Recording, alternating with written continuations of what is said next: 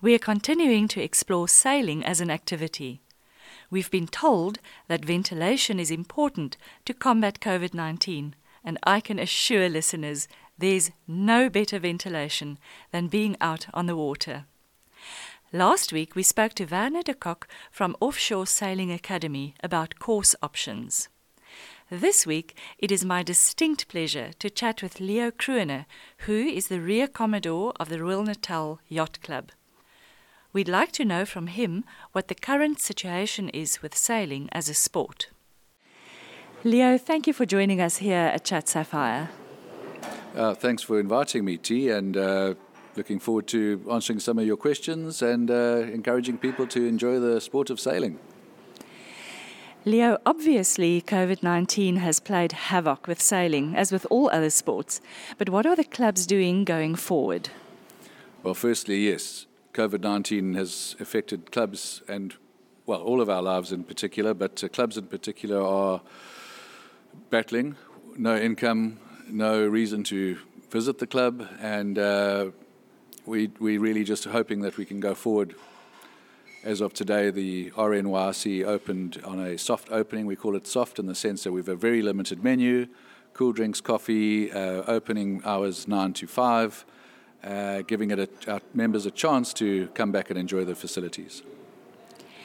Is recreational sailing on the cards, and what is required? Recreational sailing has actually been on the cards for a month already. The clever people have taken up the use of a fishing license and a fishing rod and gone sailing, which I thought was quite clever. They didn't catch much fish, but the guys got a chance to get onto the water. We're about to open sailing to families as they practice social distancing already, and it's a lot easier for a family to go sailing than, for example, a competitive crew. The competitive guys, now it's up to the skipper to do a full COVID-19 checklist before the crew can join, and we will probably only be sailing with half of our racing team, i.e. a boat that needs 8 crew will take 4. So when do you actually see competitive sailing starting again? Well, fortunately, our season is closed at the moment, and it only opens again on the 24th, a weekend of the 24th of September, which is the R&R Regatta, and thereafter a Wednesday evening start. So the R&R Regatta is a fun, family, exciting regatta where it's a lot of racing but a lot of social activity as well. Even, believe it or not, a poikikos counts for more points than one of the races. That sounds fantastic. And when is that again? The weekend of the 24th of September. Hopefully by then we are free of some of our restrictions. Let's only hope and pray. Now, speaking about those Wednesday night races, obviously as members of the club and owners of an L26, there has been a great turnout at Wednesday night racing in the past season. Are there special plans around the growth of this fleet? Firstly, T, thank you. The L26 to me has become the most exciting new/old fleet that's being resurrected at the moment, and it's become so competitive. And it's such a nice entry point for sailors of small keelers that we will even considering a separate start line for the group on Wednesday nights, that they could have their own start. And it's really great to see the youth, especially the youth, coming through on these boats. Leo, as we started, you mentioned that obviously clubs were struggling financially, but I think that the Royal Natal has come up with a great fundraising idea. Don't you want to share that with our listeners? Yes, thanks for that opportunity. It's very important, obviously, the funds and the clubs in dire financial straits, but we have a great opportunity, and I've already spoken about the L26 fleet.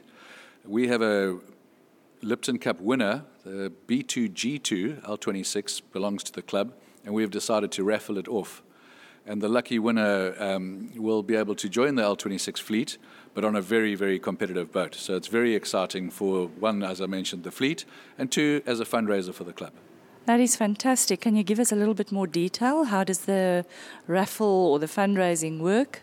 Originally, it's 1,000 Rand a ticket. Buy 2, get 1 free.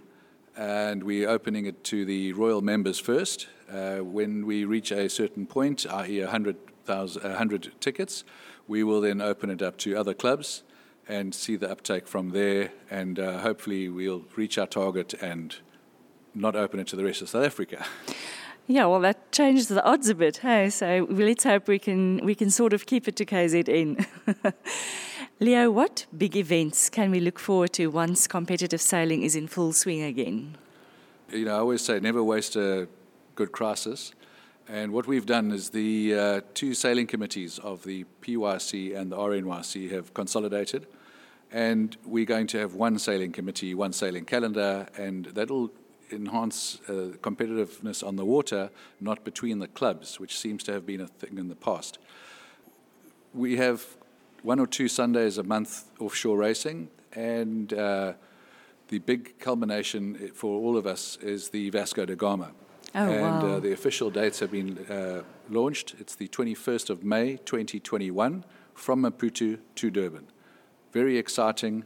And you mentioned family sailing before. I can encourage anybody who wants to become a world sailor to do the Vasco. It's tough, it's hard, but it's great fun. Can you give an idea of the sort of vessel that you would require to be able to compete in the Vasco? Well, people have done them on 30-footers to 54s. It's open to everybody. Cruisers, racers, there's a couple of classes, so it really is up to everybody to get out there. Just be safe, be strong, and hang in there. And so could people get details of that from the Royal Natal Club or the Point Club? As I said, there's a joint sailing committee now, so therefore both clubs will be able to supply the information. But yes, there's now the Vasco committee, and you would approach them. Excellent. Leo, thank you for talking to us today about sailing. I really appreciate your time, and I hope that the merger of the sailing committee is going to be in the interest of sailing as a sport, and we wish you very well. Thank you very much, T, and I wish Radio Sapphire the best of luck too, and go international. Oh, thank you so much. Take care. Listeners, as always, we'll make sure that the details for both clubs are available on our website and also on Facebook this week. If you'd like to get more details about the Vasco, you can do so from either the Royal Natal Yacht Club or the Point Yacht Club office. As Leo has mentioned, the Royal Natal Yacht Club opened last week for members, and I can vouch that they serve a very good chicken curry. So, while the menu is limited, if you are a member, please return for breakfast or lunch, and let's support the clubs as far as possible. You can bring guests as long as you sign them in under the safety regulations currently in place. And remember to bring your membership cards.